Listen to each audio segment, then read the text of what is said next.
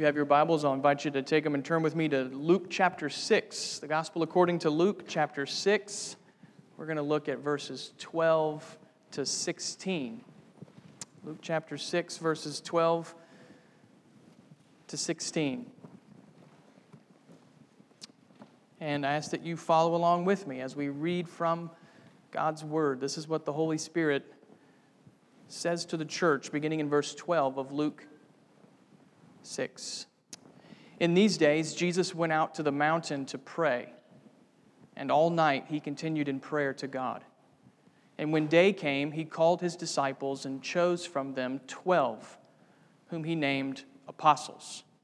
Simon, whom he named Peter, and Andrew his brother, and James and John, and Philip and Bartholomew, and Matthew and Thomas, and James the son of Alphaeus, and Simon, who was called the Zealot, and Judas the son of James, and Judas Iscariot, who became a traitor. Brothers and sisters, this is the word of the Lord given to us for our good. Let's pray now and ask the Holy Spirit to illuminate our hearts and minds as we consider God's word together. Let's pray. Father, we do confess to you that you are the only true God, and you have revealed yourself finally and savingly in the Lord Jesus Christ, and that revelation, Father, is your word to us in the Old and New Testaments, and that when we come together to study the Bible, we are hearing the word of God, the truth of God, given to us without error, Father, for our good, for our eternal good, in fact, in the Lord Jesus Christ, for those who believe. And so we do pray, God, that you would work faith in our hearts today, that you would encourage those who are believers, Father, and build them up in the faith, that you would save the lost, God, by your grace, that you would work by your Holy Spirit even now. God, we know and we believe that nothing that happens today happens at chance or at random, but that in eternity past, you, God the Father, determined to fulfill a course of ministry that you gave to your Son, who completed it and now applies that finished work through his Holy Spirit. And so we acknowledge, God, that we come now into your presence with hope and with confidence, trusting that you, the triune God, will do what you have determined to do for your glory and for the good of the Lord Jesus' people. So please keep me from error, Father. Please give us hearts that would be ready to believe and obey what it is that you have revealed in your word. And so we ask for grace even now in Jesus' name. Amen. Well, earlier in the service, we both sang and confessed together some truth from the Apostles' Creed. As Baptists, we believe that Scripture alone is authoritative for the life of the church, and the Apostles' Creed, which we read, is certainly not on par with the Bible. And yet, while we affirm the sole primacy of Scripture, we also recognize that the Creed is a clear and ancient summary of the truth that Scripture teaches. This is important, friends. Sometimes, as the church, we use non-Bible words to protect and preserve and clarify Bible words, right? So the Creed is a clear and ancient summary of the truth that the Scripture teaches. That's why we occasionally read from the Creed together. I would read from it every Sunday, but that would probably get old. I think it's a wonderful, clear summary of the faith. That's why we read from it occasionally, not because we believe that the Creed is inspired, but rather because we believe that the Creed faithfully summarizes the faith once for all delivered to the saints. This is very instructive, friends. Christians of different denominations may disagree, and in many ways rightfully so, on various issues and practices, but all believers across time and space are united in our confession of the truth that is summarized in the Apostles' Creed. You cannot be a Christian unless you believe these things to be true. But that church-wide affirmation of the Creed raises an interesting question that connects with Luke chapter 6 today. At least I think it's an interesting question. The question is this: why is that confession of faith called the Apostles' Creed? The apostles didn't write it, actually. So why is it called the Apostles' Creed? Why not the Gospel Creed? Why not the Christian Creed? Why not the Church's Creed? Why the Apostles' Creed? Well, the answer, friends, takes us to our passage here in Luke chapter 6, where we find one of the 4 New Testament lists of the 12 apostles. And as we study this passage today, perhaps the most important point for us to note is the connection between the apostles and the Lord Jesus himself. That's really the key to this text, the connection between the 12 and the Lord Jesus. You see, the apostles are not significant because of who they are. We're going to see that they're actually rather ordinary men. No, the apostles are significant because of who they represent, the Lord Jesus Christ. In fact, the only reason we know about the apostles is because Jesus chose them and appointed them and sent them to be his messengers. It's not the apostles that are significant, it's the Lord. And the reason we know them is because Jesus appointed them to be his witnesses. And witness is the key term. Witness is the reason why we call it the Apostles' Creed. These 12 men were authorized messengers. They were the authorized messengers to whom the Lord Jesus entrusted the testimony of his life and ministry. The apostles were not called to be many kings of the church, and they were certainly not called to pass on some sort of mystical, spiritual power to their successors that came after them. No, the apostles were witnesses. And according to the New Testament, they were the witnesses, the eyewitnesses of Christ's life and ministry. Think about that, friends. These 12 men saw the Lord's baptism. They saw him walk on water. They saw him break the loaves. They saw him teach the Sermon on the Mount. They saw him take up his cross and go to Golgotha. They witnessed his resurrection. They saw his body raised from the dead. And then most importantly, they preached what they saw. They witnessed, they saw, and then they preached what they saw. They preached the life, death, and resurrection of Jesus, beginning first in Jerusalem and then spreading out over the known world. But at the heart of this apostolic ministry was always this focus on the Lord Jesus himself. There was always this focus of passing on what they had seen, what they had witnessed, what they were commissioned and sent out to declare. And that's what I want to stress to us this morning. We should care about the apostles and their ministry because we care about the ministry and authority of Jesus Christ. Or to say it another way, we should seek to follow the apostles because they communicate to us the true gospel of Jesus Christ. That's why we should pay attention to these 12 men and to this text. It's the connection between the 12 and the Lord Jesus that's most significant. And so, with that connection in mind, what I want to do this morning is study this passage about the apostles in order to note 3 truths about the Lord Jesus. It's a passage about the apostles, and I want to draw your attention to Jesus through them. 3 truths, in fact, and in the end, my hope is that these truths will increase our confidence in the testimony that the apostles have given to us. So, 3 truths about the Lord Jesus from the 12 apostles. The first is found in verse 12, where we see the humility of the Lord. The humility of the Lord. You may remember in the course of Luke's gospel that Jesus has just endured a series of conflicts. It started back in chapter 5 as the religious leaders doubted Jesus' claims to authority. It then continued as those same religious leaders began to dog Jesus' disciples with questions. And then it reached something of a climax in verse 11 that we looked at last week in chapter 6, where the religious leaders decided that they needed to deal with Jesus. And by deal with him, they meant kill him. So by the time you get to verse 12 here in our text, we know that things are intense for the Lord Jesus Christ. The doubts have turned into questions. The questions have become opposition. And the opposition is now trending in a lethal direction. Jesus faces intense conflict. And that's what makes verse 12 so instructive. In the face of rising opposition, notice what Jesus does. He prays, verse 12. In these days, Jesus went out to the mountain to pray, and all night he continued in prayer to God.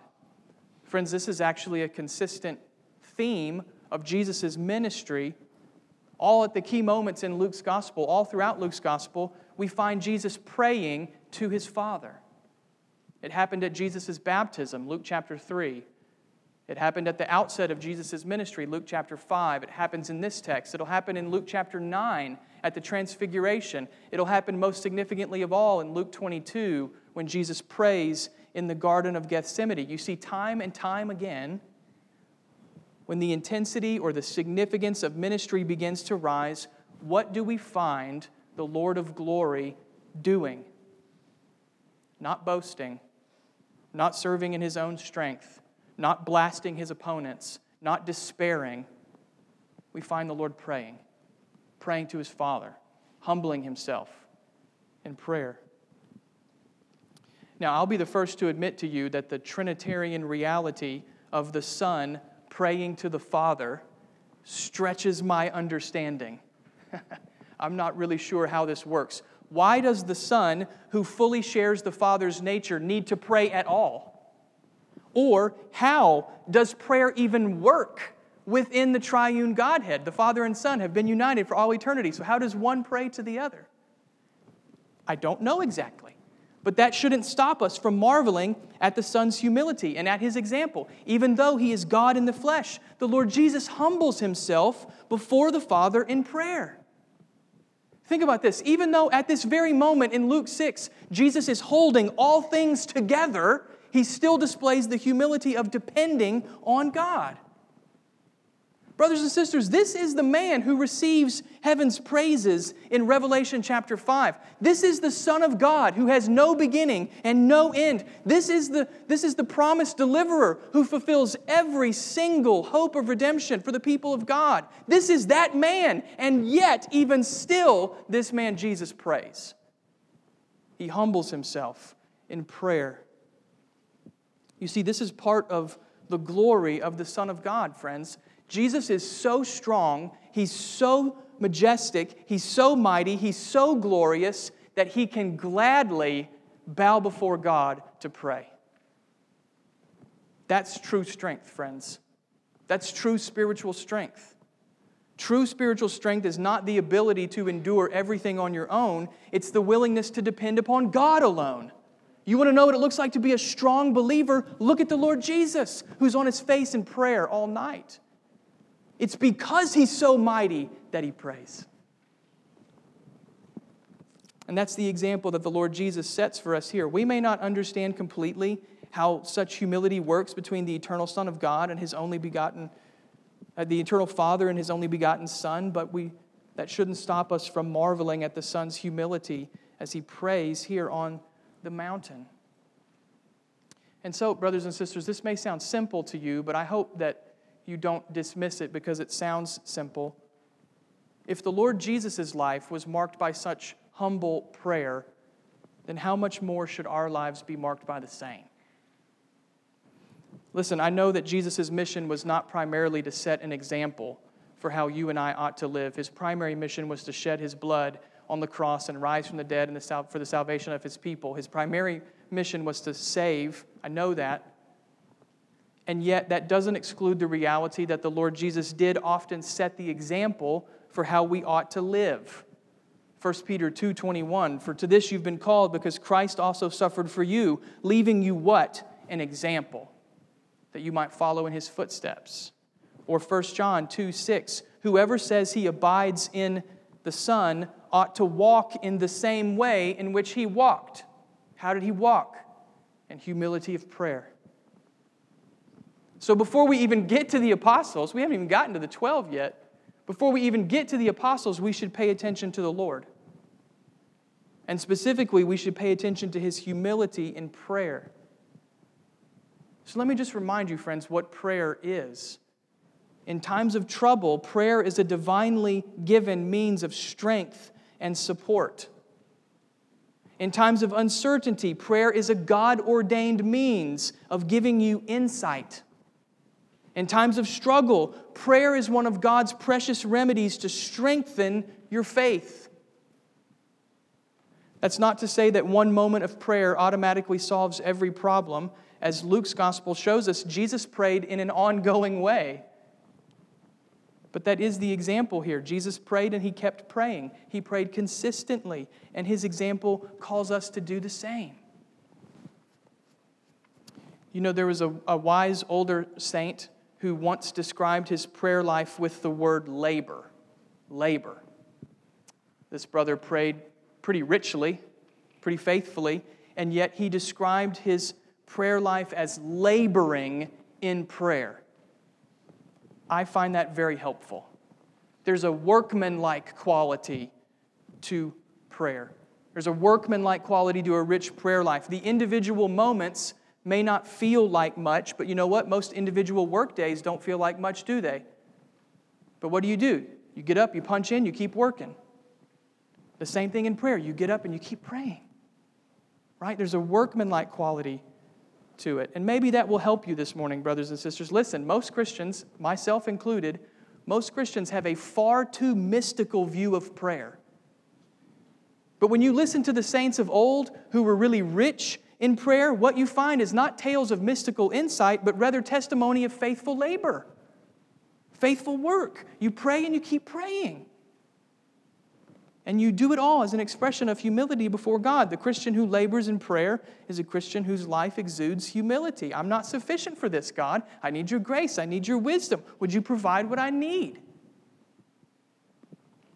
So, once again, before we even get to the apostles, we should note the humility of the Lord Jesus as He prays. And from His example, friends, we should be encouraged to press on with the labor of humbling ourselves before God as well. It's not mystical insight that we need. It's just faithful labor as Christians, trusting that God will hear us when we pray.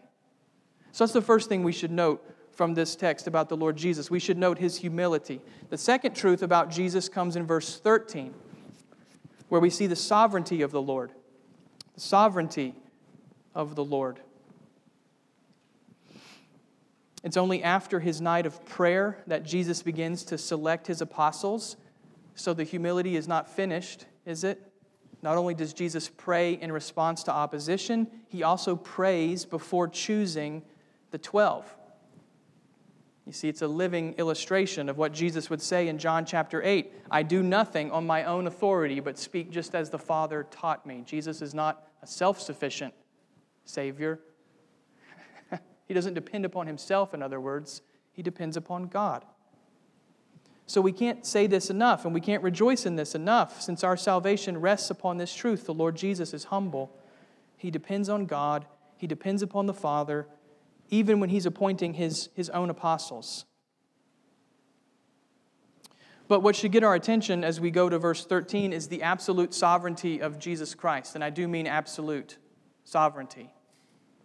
Look again at the text and listen to how clearly Jesus drives this encounter. Verse 13. And when day came, Jesus called His disciples, and He chose from them 12, whom He named apostles.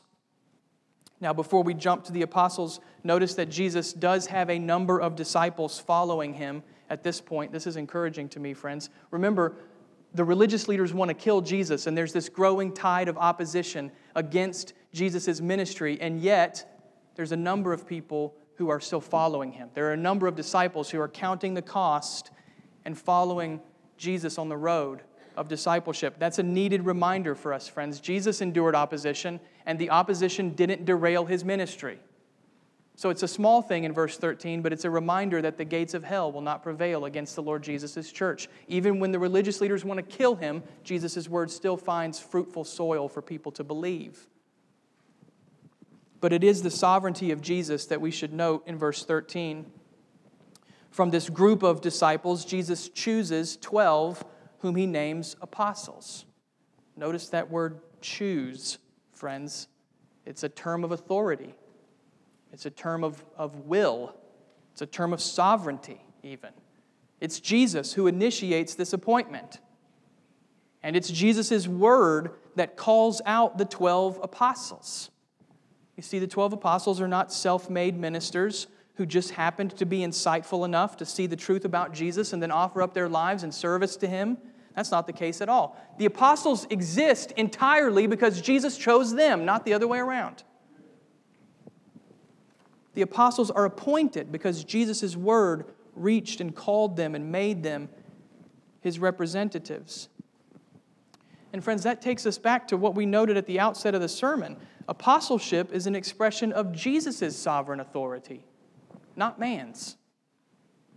To understand the ministry of the 12, you have to understand this point. The apostles did not make themselves, and they did not serve for themselves. They were appointed by Jesus, and the entire point of their apostolic office was directed to the Lord Jesus. The apostles were called to preserve and pass on the testimony of Jesus' life and ministry. In other words, the apostles were servants of Christ for the sake of the church, for the sake of the gospel. Again, this is foundational. The apostles were not little kings. They weren't overlords. They weren't intended to take some authority and pass it down from one generation to the next. The apostles were sovereignly chosen by Jesus for the work of preserving and passing on the gospel. They're the first link, humanly speaking, in that faith once for all delivered to the saints. And it happens because Jesus appointed them, because He chose them and called them to Himself. Before we go deeper with the apostles, which we're going to do in just a second, I want to pause here and just draw out for you what I hope is an encouraging takeaway from this moment. Jesus sovereignly rules here by His word in verse 13, and that should remind us that Jesus' sovereignty is always exercised for the good of His church. I think this is something that we should be reminded of today. Jesus' sovereignty is always exercised for the good of His church. Sovereignty is a powerful word. It gets people's attention and it communicates power. To be sovereign is to have no rivals. So sovereignty is a big, powerful truth. And yet, how is the Lord Jesus exercising His sovereignty here? For the good of His church, for the well-being of His people. He's not using His absolute authority for His own sake, in other words, but for the sake of His own people. Do you see it, friends? With sovereignty, Jesus appoints these men who will then proclaim and pass down the gospel to the church, even to you and me. In a real sense, we're here today believing the gospel because Jesus sovereignly called these men and instilled them with His authority to preserve and pass down the gospel to today. Right? It's absolute sovereignty on Jesus' part. For whose good? Ours. For our good. For the good of the church. You see, it's all for the church's sake. And that's what I want to stress this morning as we reflect on verse 13. We are a church that rejoices in the sovereign authority of Jesus Christ. Make no mistake about it.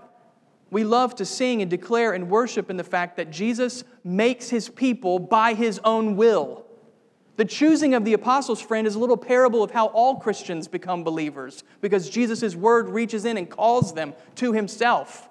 That's the kind of church that we are. We rejoice in this truth. It's good news that Jesus has sovereign authority to call people to His own name. But I also pray that we're a church that understands the pastoral heart Jesus displays in exercising that sovereignty. Jesus has unlimited power. He has unlimited authority. And yet He always uses that power for the good of His people. He always uses it for the sake of His church. That's the kind of king Jesus came to be. He's a shepherd king, really. A king who lays down His life and uses His authority to call His sheep, to protect them, to care for them, even to provide for them, provide for their life down to the very end of the age. So I hope you're encouraged by this today. God, in verse 13, it's not just Jesus calling out 12 men to do a job. It's Jesus caring for you if you're a believer, preserving the truth for your sake and for mine. That's the kind of sovereign Lord that He is. What a merciful and compassionate Lord Jesus Christ is to His church. The gates of hell will not prevail because our King uses His authority to preserve the truth and then to preserve us in the truth. That's good news. That's good news for us.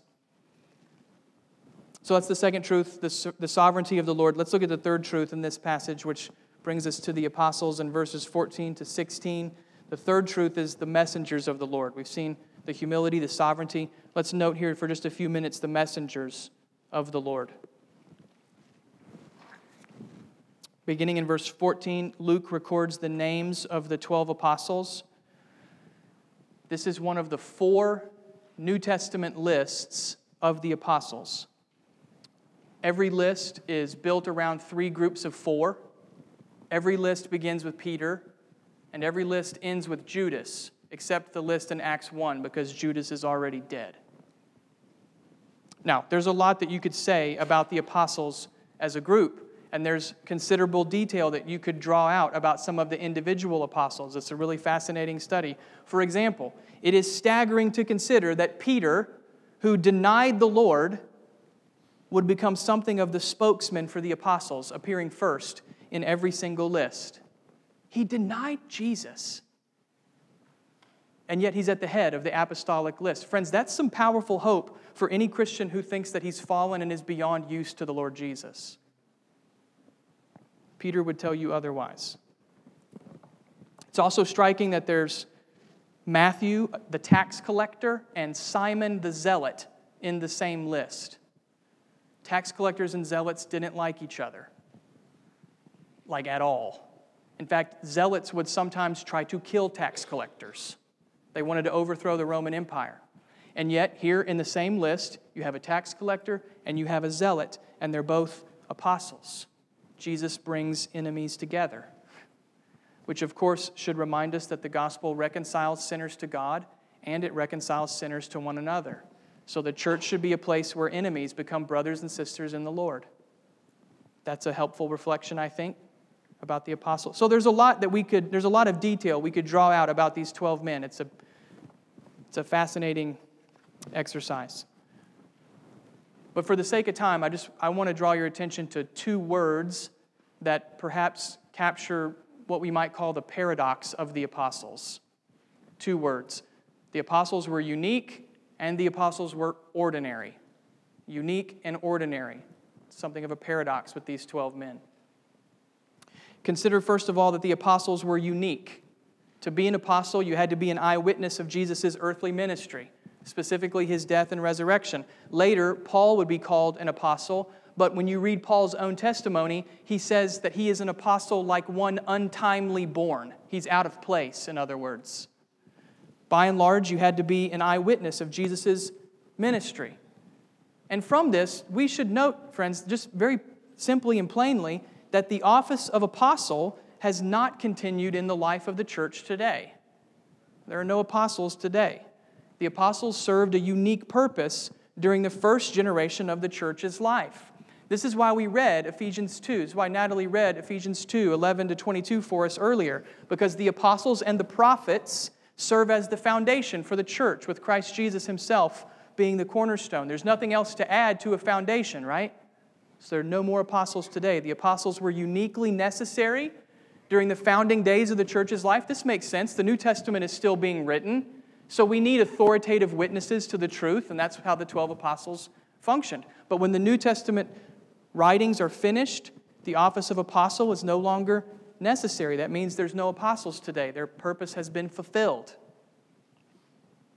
You also see the apostles' uniqueness in their number. Jesus chooses 12 apostles, which you well know is a significant number in the Bible. Not every number in the Bible is significant, but some numbers are.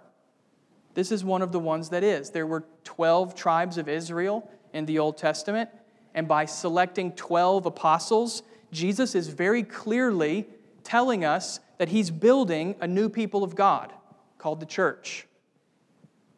Understand, this is a massive claim on Jesus' part. As the faithful Son of God, we've already seen this in Luke's Gospel, as the faithful Son of God, Jesus is the true Israel. He's the promised seed of Abraham. He's the one who fulfills the old covenant. And now in that role of founding a new covenant, Jesus is bringing together a new people for God. A new covenant people who are defined not by ethnicity, but by the work of the Holy Spirit.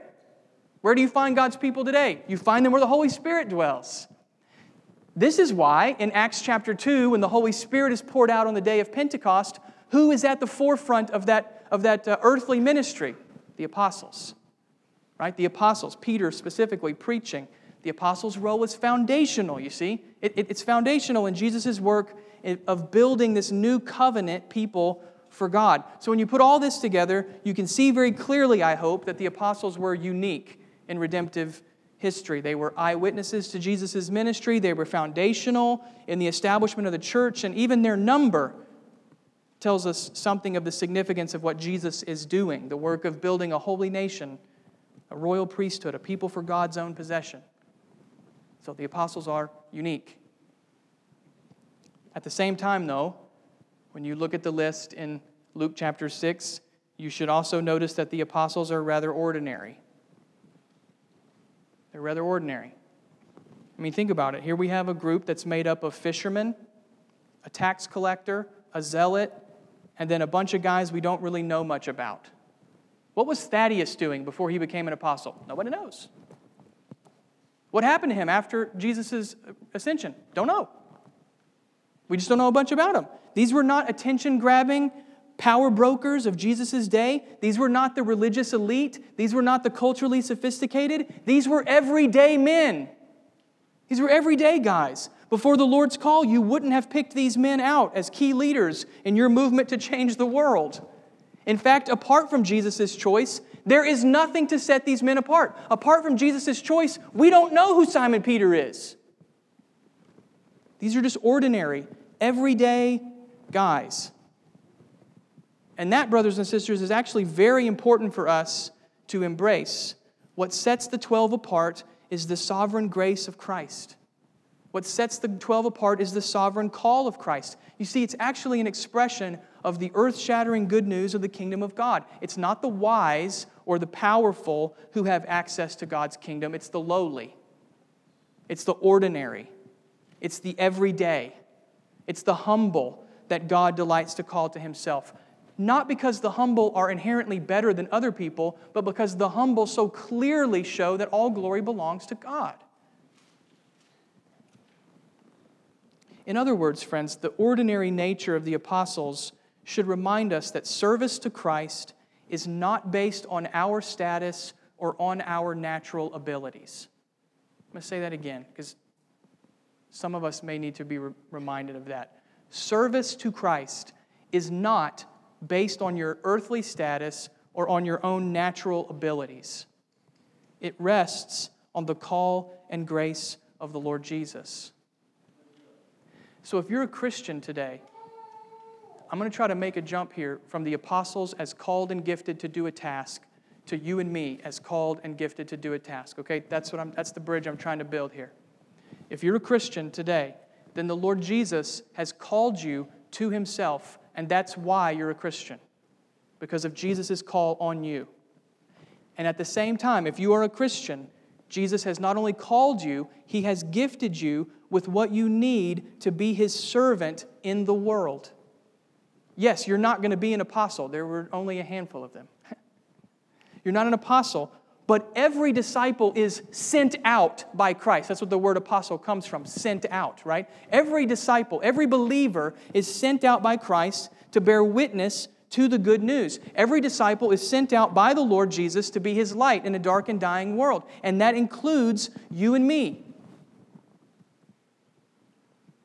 So, for Christians here this morning, I would encourage you to ask the Lord to open your eyes to the ministry He's already calling you to do. To be a disciple is to be called and gifted to serve the Master. To be a disciple is to be commissioned and sent out with the Master's work. So, if you're a Christian today, then Jesus has work for you to do. Have you asked Him where that work is? And how you should go about doing it? Listen, friends, one of the temptations of Christianity in our age is that we can get so turned in on my faith and my walk that we can forget that we're called to walk in faith in order to see others walk in faith, right? Have you asked the Lord Jesus where that work is that He wants you to do and how you should go about doing it? Have you asked Him to show you what disciple-making opportunities He's put in your path? Every Christian is called to be a disciple maker. And every Christian has been gifted to do that work. That's our work, brothers and sisters. And it starts in our church. It starts in our own homes. If the Lord's given you children, there's your primary field, right there. It starts in our church. It starts in our own homes. It starts in our workplaces. You may think that you're just an ordinary Christian that's part of an ordinary church in an ordinary town, and the apostles would say to you, that's right, and it's ordinary people whom God uses.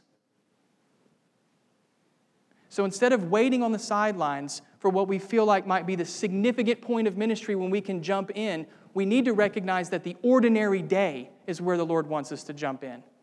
Right now, right here, with one another, with our own homes and with our own workplaces.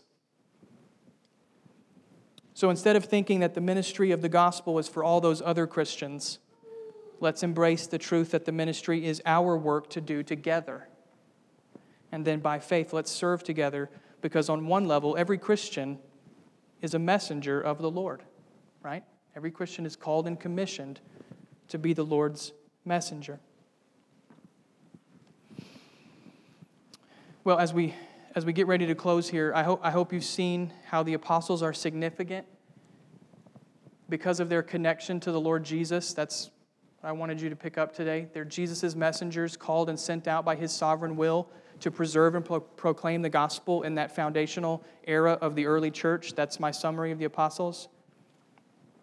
Here at the conclusion of our sermon, though, I want to end by helping us see the connection between the apostles and us.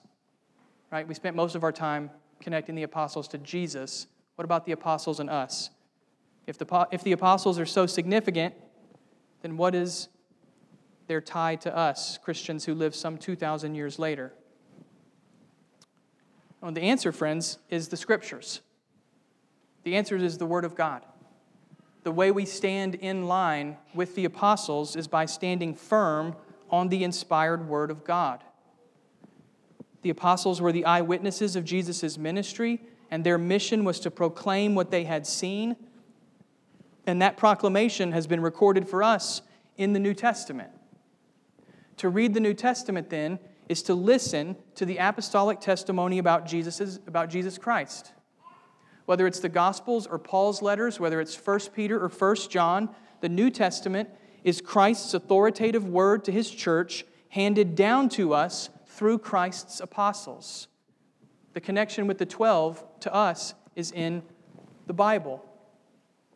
We listen to the Bible. Let me tell you why this matters. I'll just give you one example of why this matters. You'll sometimes hear people say that they want to be red letter Christians. Have you heard that phrase? People who say they want to be red letter Christians. And the idea is that they want to be a Christian who pays attention only to the words of Jesus printed in red in the New Testament. That might sound pretty devout, but it's honestly rather foolish. There's no distinction between the words of Jesus in the Gospels and the words of His apostles in the epistles. There's no difference. Every word in the New Testament is the authoritative word of Christ. Every word. And that's because the apostles are the Lord Jesus' authorized messengers. So we, as the church today, honor the authority of Christ by submitting to His word, which has come to us through the ministry of the Lord's apostles. So let's be done with silly distinctions between Jesus and Paul as if they're saying different things. Look, this matters, friends. All of the debates in our culture about human sexuality are being driven by some folks on the religious side who are trying to make a difference between Jesus and Paul, as if there were one. There's not. There's not red letter Christians. There's just Christians who believe the Bible. Luke 6 and Romans 6. All of it. The way we honor the apostles and honor the Lord Jesus is by holding to the Scriptures, all of them. So let's just be done. Better, let me say it differently. Let's not be taken captive by silly distinctions between Jesus and Paul as if they were two different things. They're not. Peter and Paul and John speak with authority to us because they deliver to us the word of our Lord, Jesus Christ. And so, friends, I'm going to end with the exhortation that I give so often. And it's the one that I'm going to keep giving. I'm more convinced of this than ever for the church's life and ministry. This is the exhortation that I want to close with. Give yourself to the life-giving task of knowing the Word of God. Feed on the Scriptures. And as you do, remember that you are not reading the words of self-appointed men who held some religious office. You are reading the Word of God, the Word of Christ, recorded and preserved for us by the prophets and the apostles. That Word is the lifeblood of the church. That Word is the only thing that the elders in this church have to give you. We've got nothing else to give you except the Word of God. That Word is the lifeblood of the church. And brothers and sisters, it's the lifeblood for you and me. So take up God's Word and read and receive in the Scriptures the life-giving authority of Jesus Christ handed down to us through His approved and authorized messengers. Take up and read. Amen, and let's pray.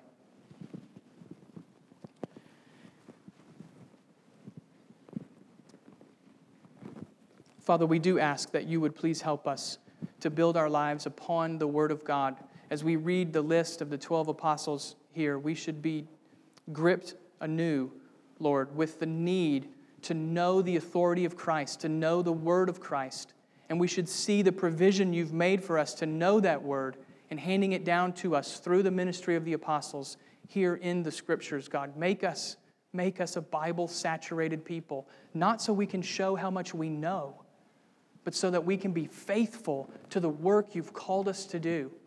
Father, even now, I am asking you, I am pleading with you to work in our church by your Spirit through your Word so that every member of Midtown Baptist would be engaged and devoted and committed to the work of making disciples, both here in our own church, in our own homes, in our neighborhoods, and in our workplaces. Father, remind us that there are no sideline Christians in the work of Jesus' church. Remind us, God, that you've called and gifted us for the work here at hand. Lord, and remind us most of all that to devote our lives to making Christ known is the best way to live. Help us, God. Help us, we ask. Help us not to waste our lives. Help us, Father, not to waste the ministry of our church. Lord, move in us now, we ask. Please help us. Help us, God, to be engaged in the work you've called us to do, remembering, Lord, that you have preserved this faith once for all delivered to the saints, and you've made us your own through the call of Christ. We pray in His name. Amen.